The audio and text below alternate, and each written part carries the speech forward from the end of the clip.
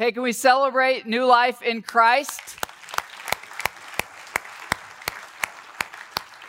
By God's grace, 49 new believers baptized into their faith in the month of September. So way to go, church. God is using you to connect people to Jesus. That is our mission as a church. We want to connect people to Jesus, his life-changing power, and then we disciple those people to know the power of a transformed life and this internal hope we carry with us, that no matter what happens, we have a God who lives in us and gives us an internal peace, an internal joy.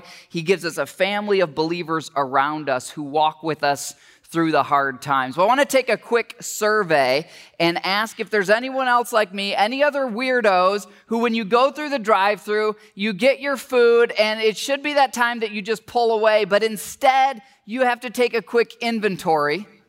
You have to document. Anyone else like me? Yeah, I know you. I'm like you because this is how it'll be. Mel's next to me. The kids are behind me. We get our food. A bunch of people are waiting behind us, but it's like, wait, let's do an inventory. Does everyone have the right amount of chicken nuggets? Do we have the right number of sandwiches, the right salads, everything else? Why do I do that? Why are us control freaks like that? It's because we've been burned in the past, right? We've been burned. Our trust has been broken. We've pulled away from the drive-thru. We've gotten halfway home or all the way home. We open up the bag and we realize, you know what? Not everything was in here, and so we have to validate it. And that's what skeptics do. I think if we're honest, we've all got a little bit of skeptic in us. I've got a lot of bit of skeptic in me. In fact, for 5 years, that was my job. I was a professional, full-time skeptic. They call it an investigative reporter, but that was my job, was to go around as a skeptic and look at industries and see where is there corruption, where are things not going right. Here's one of the stories I did during that time about medical doctors in the state of Arizona, and I'd always find these little loopholes and way people were getting away with stuff. I used to have this motto in the newsroom. I said, if there's enough money and there's enough power, there is corruption. It's just a matter of finding it. Right? I'm a skeptic at heart. That's the way I am. And there was a time in my life when that's how I felt about Jesus and God and church and the Bible. I felt like maybe it was all made up. I felt like it, those claims of Jesus, peace, joy, love, great. It all sounds fantastic, but it's too good to be true. In fact, I remember a time in my life when I thought, maybe this Jesus guy was made up. I mean, what if this was all just totally fabricated? But then I started to look into the evidence for myself. And I want to tell you today a little bit about my journey as a skeptic. And I also want to talk about the skeptics in your life. Now, in your life, the skeptic may be yourself. The skeptic in your life may be the voice in your head, or maybe you're a strong believer and the skeptic in your life is someone you care about, and they just can't really believe that this Jesus stuff is real and works. Here's the question that we're asking today. Who's the skeptic in your life? And then how can you help that person meet Jesus, whether it's you or someone else?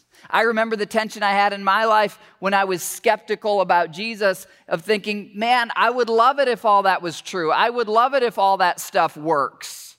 But I just don't know how it could actually be true. I think most of the skeptics in our lives or in our own selves, we want this stuff about Jesus to be true. It'd be great if someone could forgive all our sin, could make us free from shame and guilt, could give us eternal life. It'd be great. But how do we actually know if it's true? Well, in my life as an investigative reporter, as I started to look at the evidence, I was amazed to see that whether Jesus lived or not is really very well documented. It's so clear that he lived. It doesn't take faith to believe that he lives. And I've got a book that comes out in about 10 days called Jesus Skeptic. And in this book, I've got a whole section where I show the ancient documents and even ancient artifacts, coins and other artifacts from people who wrote about Jesus. I document in there 15 ancient writers who all wrote about Jesus but were not Christians. In other words, they believed Jesus lived, but they didn't believe that he was God. And as ancient writers, they document that he lived. So turns out, if you look in the evidence, it doesn't take faith to believe Jesus lived, but it does take faith to believe that he's God. It does take faith to believe that he can change your life. So whether you're the skeptic or there's someone you love who's a skeptic, how do you help them see that this Jesus who lived is in fact the creator of the universe and has the power to change our lives? Well, to answer that question, I want to tell you a true story that's recorded in the Word of God. It's about a young skeptic whose name was Saul, and Saul had either seen Jesus with his own eyes or he knew people who had. You see, he lived at the time of Jesus, but he didn't believe that Jesus was God. So he was a skeptic in the sense that he said, yeah, that guy existed, he's a person, but he's just a person. In fact, Saul wasn't just a casual skeptic or kind of a doubter. Saul was angry that Jesus would claim to be God. And Saul was part of a movement that was trying to stop the early church. But the early church, these people who had seen Jesus raised from the dead, at least that's what they all said, they were kind of unstoppable. They were fanatics. They were kind of weirdos. Like, even if you threatened to kill them, they'd keep saying Jesus rose from the dead. And this made Saul even angrier. We pick up this story in the book of Acts, chapter 7. And it says this, the Jewish leaders, and Saul was one of those, and this doesn't just mean ethnic Jewish, this was a religious group that Saul was part of. They were infuriated by Stephen's accusation. Who's Stephen? Well, if you read Acts 6 and 7, you'll see that Stephen was an early Christian. And Stephen has just finished a long and very fiery sermon. Right there in the temple, right in the middle of the Jewish religious group, he has said, Jesus, who you all crucified, was the Messiah. He was God among us. He's the person your prophets predicted and you've all been waiting for. And guess what? You guys crucified him, and he made them so angry. At the end of his sermon, they're infuriated. They shake their fists at him in rage. And then it continues, they put their hands over their ears and they began shouting. They rushed at Stephen, this young Christian, and they drag him out of the city. And then they began this ritual that was common in ancient Near Eastern cultures. In fact, this still sometimes happens in parts of Afghanistan and Iran and Iraq, where a mob will encircle a person, and that person standing in the middle, they'll pick up stones and they'll start to throw stones at the person. This is happening to Stephen, this Christian surrounded by anti-Christian skeptics. And the next verse says this, these accusers of Stephen, as they're working up a sweat, throwing these stones at him, they all take their coats off and they lay them at the feet of their kind of thought leader, their sort of alpha leader, who is this young man named Saul, who's not just kind of a skeptic about Jesus, he's an anti-Jesus activists. Well, as the mob stoned Stephen, you can almost picture it in your mind on that desert landscape with Stephen standing in the middle, this mob encircling him, and it starts with little rocks, but it's one after another pelting him from this whole group. And you can almost see Stephen kind of twitching and flinching as different rocks hit different parts of his body. And finally, one hits him in the head, and he kind of falls to his knees. And as he does, he says, Lord Jesus, receive my spirit. In other words, I know I'm going to die, but I'm going to have eternal life with you. And then Stephen, this is just months after Jesus was crucified.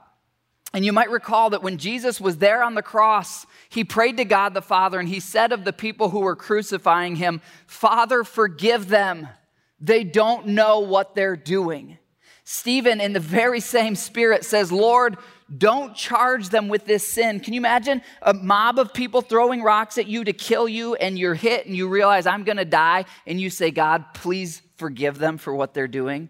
This is the heart of Christ in Stephen. Well, Saul is standing there as one of the witnesses, and he agreed completely with the killing of Stephen. The story continues. It says, a great wave of persecution began that day, sweeping over the church. The church, as you probably know, is not a building. We have a building that we meet in, and sometimes people call that the church, but you are the church. We are the church. The church is the people.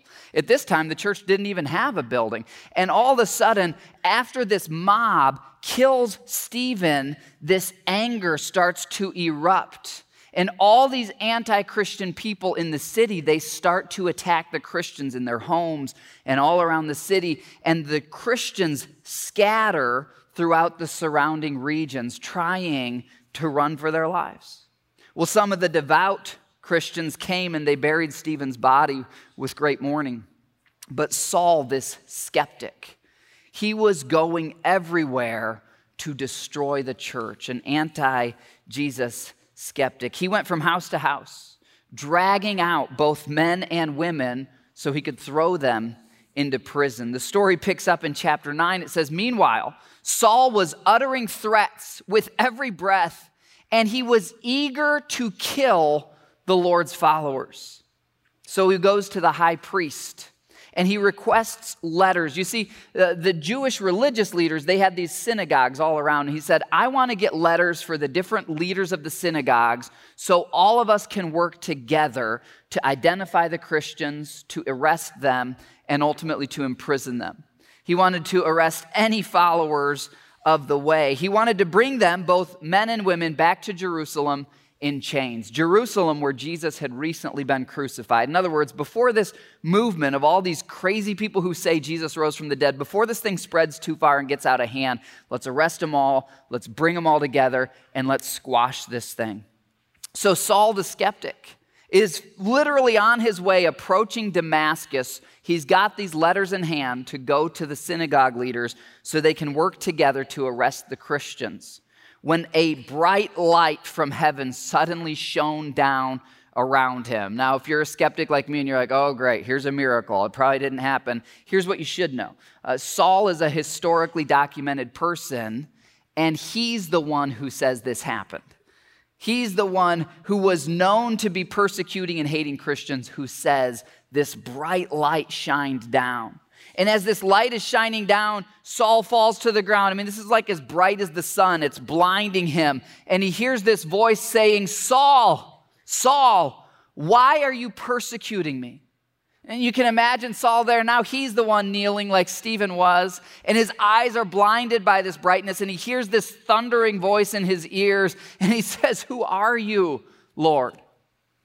And with everything he believes, he's expecting the God to say, "I'm on your side. Jesus is evil. Go kill the Christians." And instead, the Lord says, "I'm the one you're persecuting. I am Jesus. I am God. Now get up and go to the city where you were planning to arrest the Christians, and instead go to the Christians and tell them that you now believe." Well, the men with Saul stood speechless because they had heard the sound, but they hadn't seen the light that Saul had seen. Saul picked himself up off the ground, and when he opened his eyes, he was blind. His encounter with Jesus was so powerful, it blinded him. Well, later, Saul is going to go to the Christians. He's going to be led there as a now blind man. And he's going to say, "Christian leader, I'm here. I'm the one who was here to arrest you, but Jesus showed up to me, and now I'm blind, but I believe. And come with me. I really want to help you now." And understandably, the Christian leaders are now a little skeptical themselves, right? Like, is Saul playing a trick on us? And so God actually speaks to one of these Christian leaders, and he says this, "Go, for Saul is my chosen instrument." You see, even when Saul was a skeptic, even when Saul had his back turned to Jesus and outright hated Jesus, Jesus not only loved him, Jesus had a plan for him. In fact, if you look at verse 20 of Acts chapter 9, you'll see Saul, after God heals him from the blindness, he shows up at the very synagogue where the leaders are expecting him to rally them to arrest the Christians. And he shows up, and what does he say? Turns out Jesus is the Son of God after all. Jesus is the Messiah. And this skeptic who hated God is transformed after his encounter with Jesus, to the extent that if you look at the Christian Bible, you'll now see about 2/3 of the New Testament are books that were written by Saul the skeptic, who would become Paul the apostle after he changed his name. And so how do we answer this question about the skeptics in our lives? Here's a simple truth from this story about Saul. Jesus invites skeptics into his movement. So if you're here and you're a skeptic, or you know a skeptic, you need to know you are welcome here every weekend. I was once just as skeptical as you are. Whether it's that you're turned off by Christians who are into politics, or Christians who are hypocrites, or you're an intellectual skeptic, or you're an emotional skeptic because you've been hurt by people, whatever kind of skepticism you've had, I've probably been there. And I'm so glad that there was a church where I could show up curious and even skeptical, and over time learn about Jesus. Skeptics are invited into Jesus' movement. Jesus loves you even if you don't believe in him. Even if you don't think he existed, he loves you and he's pursuing you. There is a God who made you. And when you lay your head on the pillow at night, you kind of know that, don't you? Someone is out there. Something made you. There's something that your heart longs to connect with in the universe. That's your creator. And he embodied himself in a human body. He gave himself the name Jesus so that he could reach out to you. Know that no matter how skeptical you are, you're invited here into this church, and Jesus invites you. Be an honest skeptic. You know what I often say from my background as an investigative reporter is that a true skeptic isn't someone who refuses to believe anything. A true skeptic is someone who refuses to believe what's false, and they insist on finding the truth. That was my rally call as a journalist, is what is the truth? And in my own life, as I looked into what is the truth about Jesus, it was layer after layer of realizing, wow, he actually lived. Wow, we actually know his words. Wow, his words are very profound. And it reached a point finally where I said, I have to step out and try this. If he says, come to me, you who are weary and burdened, and I'll give you rest, I'm not going to know if that's true or not until I try it. So if you're a skeptic, don't give up on the Jesus who won't give up on you. He invites you into his movement. I would guess most of you here are believers. I know many of you. And so what about the skeptics in our lives? What about the people who we love? And of course, most skeptics today aren't out killing Christians like Saul was, though that does happen in the Middle East sometimes. And in fact, there's lots of stories from countries like Afghanistan and Iraq where Jesus does sometimes still miraculously appear to anti-Christian skeptics who are out there attacking Christians. But most of the skeptics in our lives are not trying to kill us. They just don't believe what we believe. How can we help them have an encounter with Jesus? Well, let me give you from Saul's story 3 ingredients that transformed the skeptic Saul into the apostle Paul. 3 things that really you can take with you. And as there's someone who maybe lives in your home or in your workplace or in your neighborhood, and you want that person to experience the power of Jesus, but they're just not there, these are the 3 ingredients that will get them there. And before I say what they are, I want to show you a picture of how this works, a picture of new life. This is a seedling tree, a seedling that's just sprouting up. Someday it's going to become a big, giant tree, but it starts with this little seed. How does new life come about? How does a seedling come about? Well, it's got to have 3 ingredients, right? You've got to have sunlight, and you've got to have the seed, and then you've got to have water. And if you don't have any one of those 3 ingredients, you're not going to have a seedling. But if you've got the seed, and if you've got water, and if you've got sunlight, there's a very good chance you're going to have a seedling. You're going to have new life. So what were these 3 ingredients for Saul? I'll show them to you in just a minute. Saul heard God's word. In other words, you might recall the context that when everyone was murdering Stephen, Stephen had just preached a sermon. And so, by the way, when you tell people about Jesus and they don't respond right away, know that you've planted a seed. In fact, most of the time when people hear about Jesus, it's very rare that the first time they fall on their knees and say, oh, I need God. Most of us, it took a number of times hearing it. So if you invite someone to a church service, or maybe they even come to the service, or you give them a Christian book, or you share with them a message that they can watch online, and they don't immediately change, that's not a failure. That means you've planted the seed. Keep planting the seeds. Second, after Saul heard God's word, he saw changed lives, right? As he's dragging Christian men and women who are screaming out of their homes, he's seeing changed lives. He saw it with Stephen, right? What kind of person is surrounded by a mob getting killed and says, God, forgive them. God, don't hold this against them. I know you love them and died on the cross for them, and I love them too. Saul saw a changed life. And third, Saul had that dramatic encounter that we heard about where Jesus, boom, bright, blinding light. Now, here's the thing. For the skeptics in our lives, we're often hoping and waiting for this, but the first 2 ingredients preceded the blinding light, didn't they? In fact, I was thinking about this week as I studied this passage. I'd never really realized this before.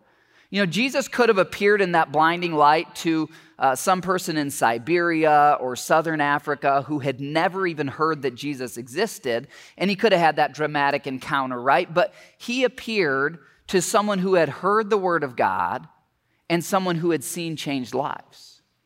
And I think a lot of times when we have skeptics in my life, I know this was the case for my parents as they were praying for me. They were wanting to change me, but they really couldn't. They could pray that this would happen, but here's what they could do. They could make sure I was hearing the word of God, and they could make sure they were watering that seed of the word with showing me the change in their life. I remember as I went into my journalism career and I was seeing all kinds of human life, from millionaires and even billionaires, NFL athletes, professional sports team owners, all the way down to heroin addicts, immigrants stumbling across the border from Mexico into Arizona, saw the whole spectrum of humanity. And it was over the course of time that I realized, wow, my parents, who I thought were so boring with their dull Midwest lifestyle, they really have something that all these other people are looking for.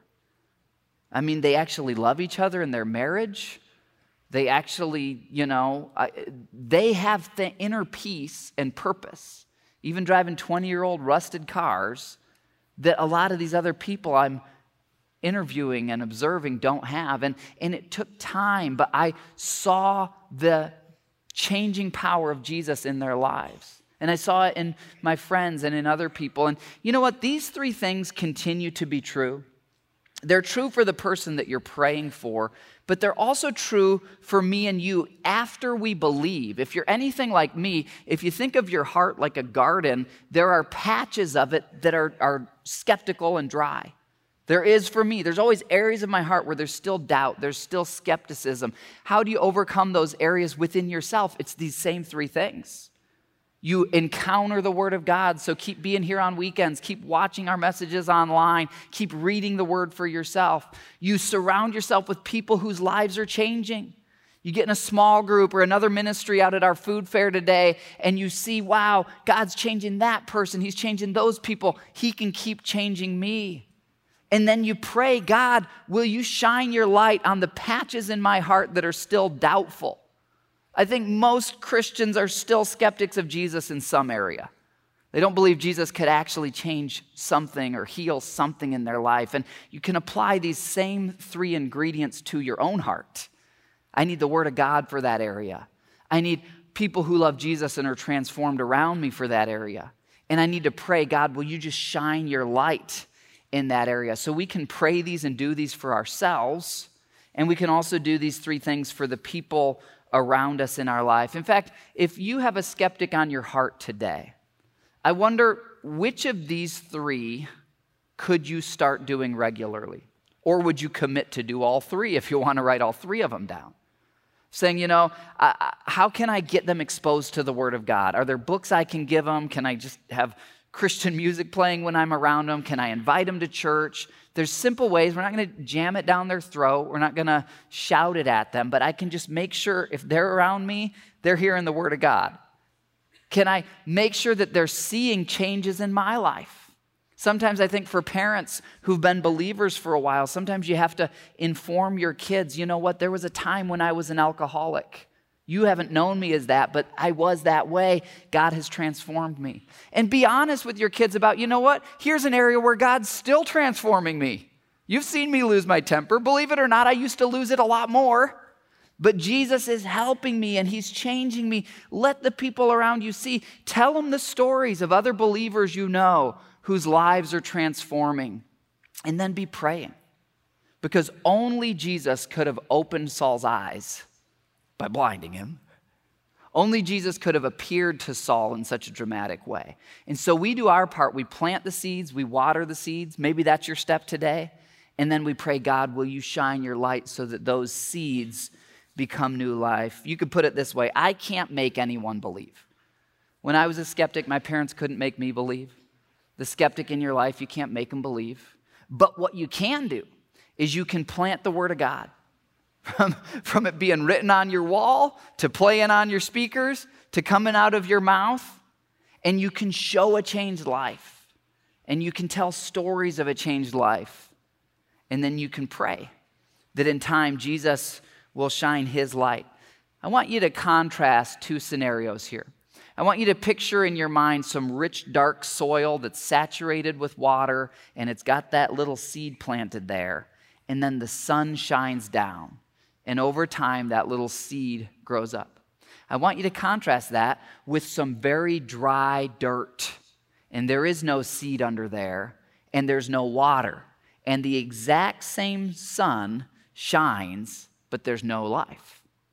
I think sometimes we're just waiting for God to shine down and have this moment with a person, but God's waiting for us to plant the seed and water the seed so that when he does, new life results.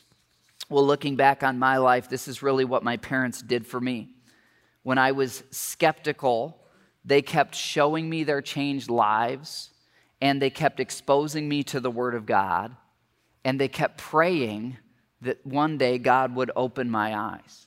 And in my case, everyone's is different, but the way God opened my eyes was actually through an intellectual pursuit. Actually, it was this book called Evidence That Demands a Verdict, written by a guy who was a skeptic, like I was, and he looked at the evidence. And it was through that book that I realized, wow, Jesus definitely did live. Whether I believe there's a God or not, it's clear that he lived. And then from that book, I saw, oh, here's where the Bible comes from. This is a historically valid document. And it was those two intellectual steps that led me to say, well, then I should read the words of Jesus and consider, could they possibly be true? And as I read the words of Jesus because of this book, those words started to speak to me and transform me. This is something that has so changed my life that I've spent a number of years praying about, God, how do I help other people experience this? And that's why I've written this book, Jesus Skeptic, that comes out in about 10 days. And really, my heart in this Jesus Skeptic book is that the moment I had where God opened my eyes, that same moment would happen for lots of other people. For young people who are growing up in Christian families and are wondering, is this all actually true? As well as for people in my millennial generation, people of all ages. Evidence That Demands a Verdict is still an amazing resource. It's kind of like an encyclopedia. And if you're super nerdy and a researcher like me, you'll love Evidence That Demands a Verdict. What I've tried to do in Jesus Skeptic is speak this truth to a new generation that has a different set of values and assumptions. And a generation that's really much more visual, right? Most people now spend a lot more time on Instagram or watching videos than reading books. And so Jesus Skeptic is kind of unique because I gathered hundreds of images. So like when I talk about Jesus living and the ancient writers who wrote about Jesus, I show the coins of those ancient emperors who wrote about Jesus. And there's hundreds of images in the book. And it's a little different because one of the things I've realized about my generation and younger Americans is that we want to make the world a better place. Even those who are skeptical about Jesus, that's one of the great things happening right now is almost everyone wants to make the world a better place. That's such a great thing. And so Jesus Skeptic is really written for a generation that wants to make the world a better place. And what I did in Jesus Skeptic is I gathered these images and artifacts to show that Jesus existed and then to show what his followers have done throughout history. Now, if you're skeptical, this might sound unbelievable, and it was to me at first, but as I started to look at the evidence of what has his impact been in 2,000 years? I learned, first of all, he's clearly the most influential person in history because 1 out of 3 people in the world today claims to be a Christian. That's according to the Pew Research Center, completely third-party, non-religious sociology group. Says 1 out of 3 people today is a Christian. So Jesus is the most famous person in world history. And that motivated me to keep looking into his words. What was his life? What did he do? And as I tried to document what did his followers do throughout history, I was amazed. I looked at the major social advances, things that have changed our world, like the founding of the university, which created the scientific revolution, modern medicine, the founding of modern hospitals, even the end of open slavery, which slavery tragically was a global norm for thousands of years. Any major world empire from history, from the Aztecs to the Egyptians to the Romans, they had slaves. So the slavery that happened in North America, which was horrific and evil, was really not that rare in human history. It was very normal. What was rare is that a group of people got together and said, let's end this. And when I looked into the people who ended slavery, I was amazed to find they're quoting the Bible over and over and over again. Why are they doing that? They're essentially saying, if we're going to be followers of Jesus, we have to end slavery. So for a generation that wants to make the world a better place, I've tried to explain my journey in a way that shows Christianity perhaps in ways they've never heard before. But from my investigative reporter background, it's all done from evidence. It's not, well, this pastor says so or this professor says so. In my news investigations, I always insisted on what I call primary evidence. Here's what primary evidence is. I once did a story on an immigrant from Mexico who was beaten to death in a jail in Maricopa County, Arizona. And you get, of course, the sheriff's office saying, oh, we didn't beat him to death. And then you get the guy's family who's suing saying, yes, he was beaten to death. How do you figure it out? Well, you figure it out through the autopsy. You figure it out through the jail records. You get an attorney to subpoena the jail and get the video footage of what happened to him, and you get the primary evidence. That's the way I work as a skeptic and as a journalist. Let me show you just a little bit of the primary evidence. There's hundreds of these in the book. So I'm just going to show you two. I'm restraining myself, okay? This is the Declaration of the Anti-Slavery Convention. This was in the early 1800s. These are the Americans who said, we are going to band together and we will risk our lives to end slavery. No matter what it takes, we're going to end slavery on the continent that we live in. And as they gathered together, what was it that bound them together? Well, I was amazed. And this is a primary evidence document. You can look this up for yourself. And I've highlighted here the scriptures just in this one portion. Everything that's highlighted here, and this is all in the book, is scripture. The whole argument of the anti-slavery society, the abolitionists who ended slavery in the United States, their whole argument was based on the Bible. I'd never been taught that. It's amazing to me. Here's another piece of evidence from the similar group. As the anti-slavery society went out, they started to form activist chapters in cities all across the United States. And they started having pastors, most of them were pastors actually, and they would preach from their pulpits about the evil of slavery. And they would print these books and these letters that were distributed all around the country. And it took about 40 years of this to create a social revolt to where the majority of Americans rejected slavery. And that's when the Civil War broke out, about 40 years after all this work had begun. Well, here's the Liberator. This is one of the newspapers that they would spread around saying, here's why we have to end slavery. And I want to show you first on the Liberator that Jesus is right here in the middle, standing next to a cross. You've got an African-American slave and a white colonialist kneeling at the same level. And I want to show you the scripture just within this logo. Here's the scripture. Along the bottom, there's a ribbon that says, love thy neighbor as thyself. That's a quote from Jesus. Around this coin is another quote. It says, I've come to break the bonds of the oppressed and to set the captives free. That's also a quote from Jesus. So what's unique about this book is instead of just saying, well, this expert says or that expert says, we show all this evidence so that sincere skeptics, I believe Saul was a sincere skeptic. He was trying to do what was right. I was a sincere skeptic. I thought it had all been made up, but I wasn't like hateful toward God. I just wanted to know the truth. And so this book is designed to help people who want to know the truth, see the truth for themselves. Well, you might be thinking, John, this is all great, but the skeptic in my life is so disinterested in Jesus. They're so disinterested in anything that has to do with God or the church. If I give them some book or invite them to a service, they want nothing to do with it. And if that's where you are, I want to encourage you. I was once there too. But what my parents didn't know is when they would give me the book later on when they weren't looking, I would crack it open and take a peek, mostly to try to prove it wrong. But the truth got to me eventually. The truth set me free. My parents kept praying. They kept exposing me to God's word, and they kept showing me their changed lives. So what can you do if the skeptic in your life seems painfully uninterested? Here's one more observation from Saul. The skeptic Saul had to be painfully blinded before he could see.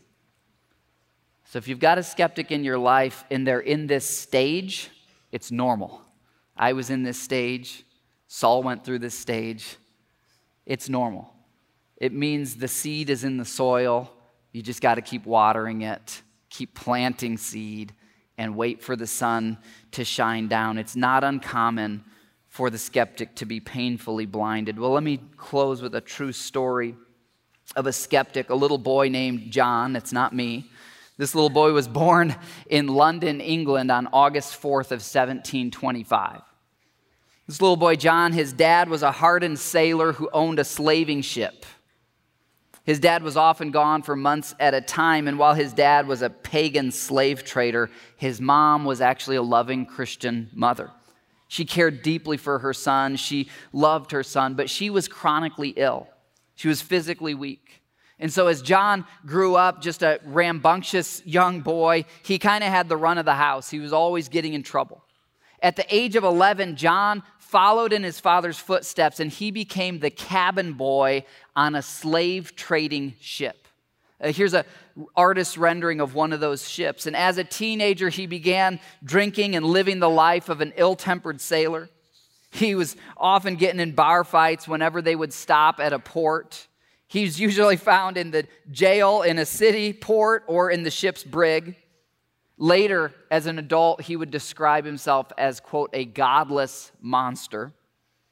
His difficulty with the law eventually drove him away from Europe, and he discovered in West Africa a group of other wild and depraved men like him.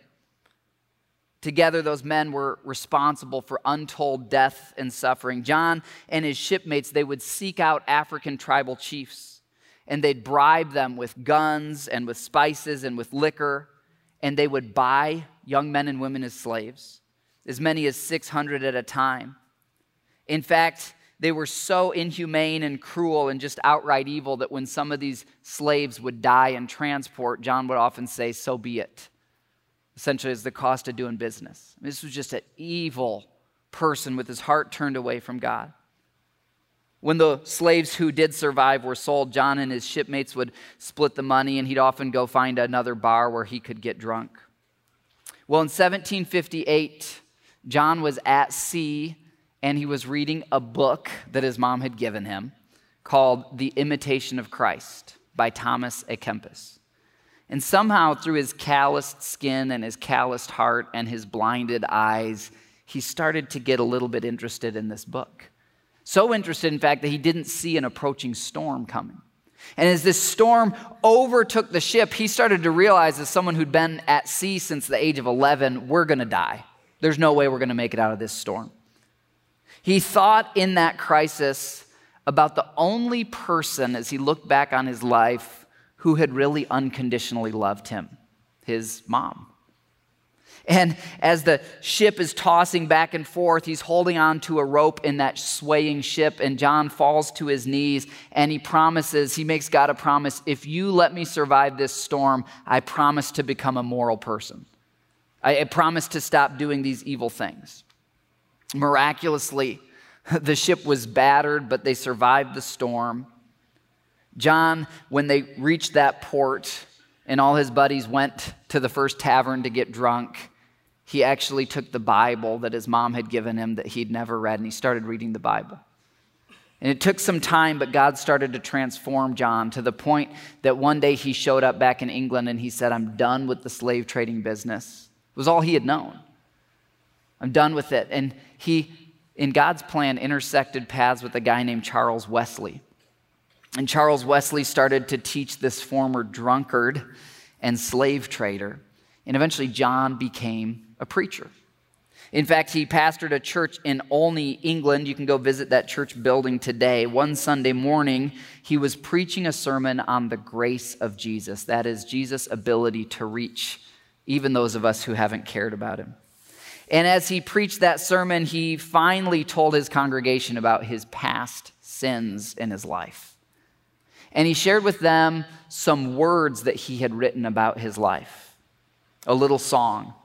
The first verse of the song went like this: "In evil long I took delight, unawed by shame or fear, till a new object struck my sight and stopped my wild career." Most of us haven't heard that verse, but that's actually the first verse of a song that everyone's heard called Amazing Grace. John Newton wrote Amazing Grace about his own life, and my favorite verse is where he says, I once was lost, but now I'm found, was blind, but now I see. And God took a skeptic of Jesus who was so evil that he was a slave trader, he transformed him. God took a skeptic of Jesus who was so evil that he dragged Christians out of their house and celebrated their public killings, and he transformed him. God took a skeptic of Jesus who, while I never did anything violent or aggressive like that, was so turned away in my heart, and he transformed me. No matter how skeptical you are, if you'll expose yourself to God's word, if you'll allow yourself to consider the truth of transformed lives, one day the light will shine down and that new seed of life will grow up. Very interesting in a view of history that John Newton would soon meet a young British lawmaker named William Wilberforce. William Wilberforce was also very pagan, didn't care about slavery, didn't care about doing what's right. William Wilberforce became a Christian. And as William Wilberforce was taught the Bible, he said, we've got to reform our society to be more like Jesus. And he wrote a book called Real Christianity. And if you look it up, Real Christianity is historically, most historians say, the turning point to the end of slavery in the British colonies and then eventually in the United States. William Wilberforce's writings would be adopted by the Anti-Slavery Society, whose evidence I already showed you.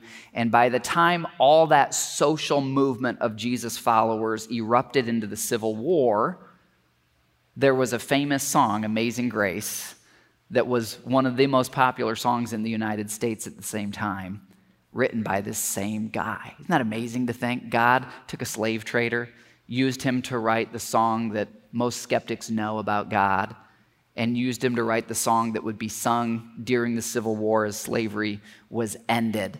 And then, of course, globally, slavery, open legal slavery, has been ended as a result of what happened in Britain and in the United States.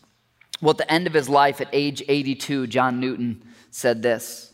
He said, my memory is nearly gone, but I remember two things: that I'm a great sinner and that Christ is a great Savior.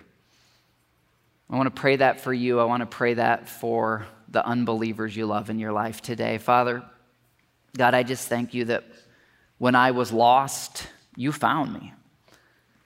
When I was blind, you opened my eyes so I could see. God, it never would have happened if my parents hadn't exposed me to your word, if they hadn't watered that by showing me a changed life. They unconditionally loved me when I was careless and callous. And they prayed that your light would shine onto me. And I thank you, Lord, that it did. I thank you for how you've transformed me. Lord, I thank you for how I'm a radically different person now. I'm so far from perfect still, but I am so much different than I was before. I thank you for the peace that I carry around in me. I thank you for the purpose, the joy, the life, the love that have all resulted from me finally believing that you are my God, you are my creator, you have my best in mind. You can forgive my shame and my guilt. You can give me a new identity and a new life. Father, I pray right now for anyone listening to this who would say the skeptic is me. Lord, I pray that they'd continue to gather here, that they'd actually read your words, Jesus, in the Gospels, that they'd consider the evidence of changed lives in this movement and around the world, and that your light would shine into their heart, bring about the new life you've brought about in me. God, for those of us who love a skeptic, would you just encourage us today that if you could transform Saul the skeptic into Paul the apostle, if you could transform John Newton from a slave trader to a pastor, preacher, writer of Amazing Grace, if you could transform us in this room, you can reach the skeptics in our lives. So will you make us faithful this week to expose them to your word, even if they seem hostile to it, to show them our changed lives, unconditional love, even when they test that unconditional love, and to pray that your light would shine on them and would bring about new life in them. Jesus, we love you and we thank you for your amazing grace. It's in your name we pray. Amen.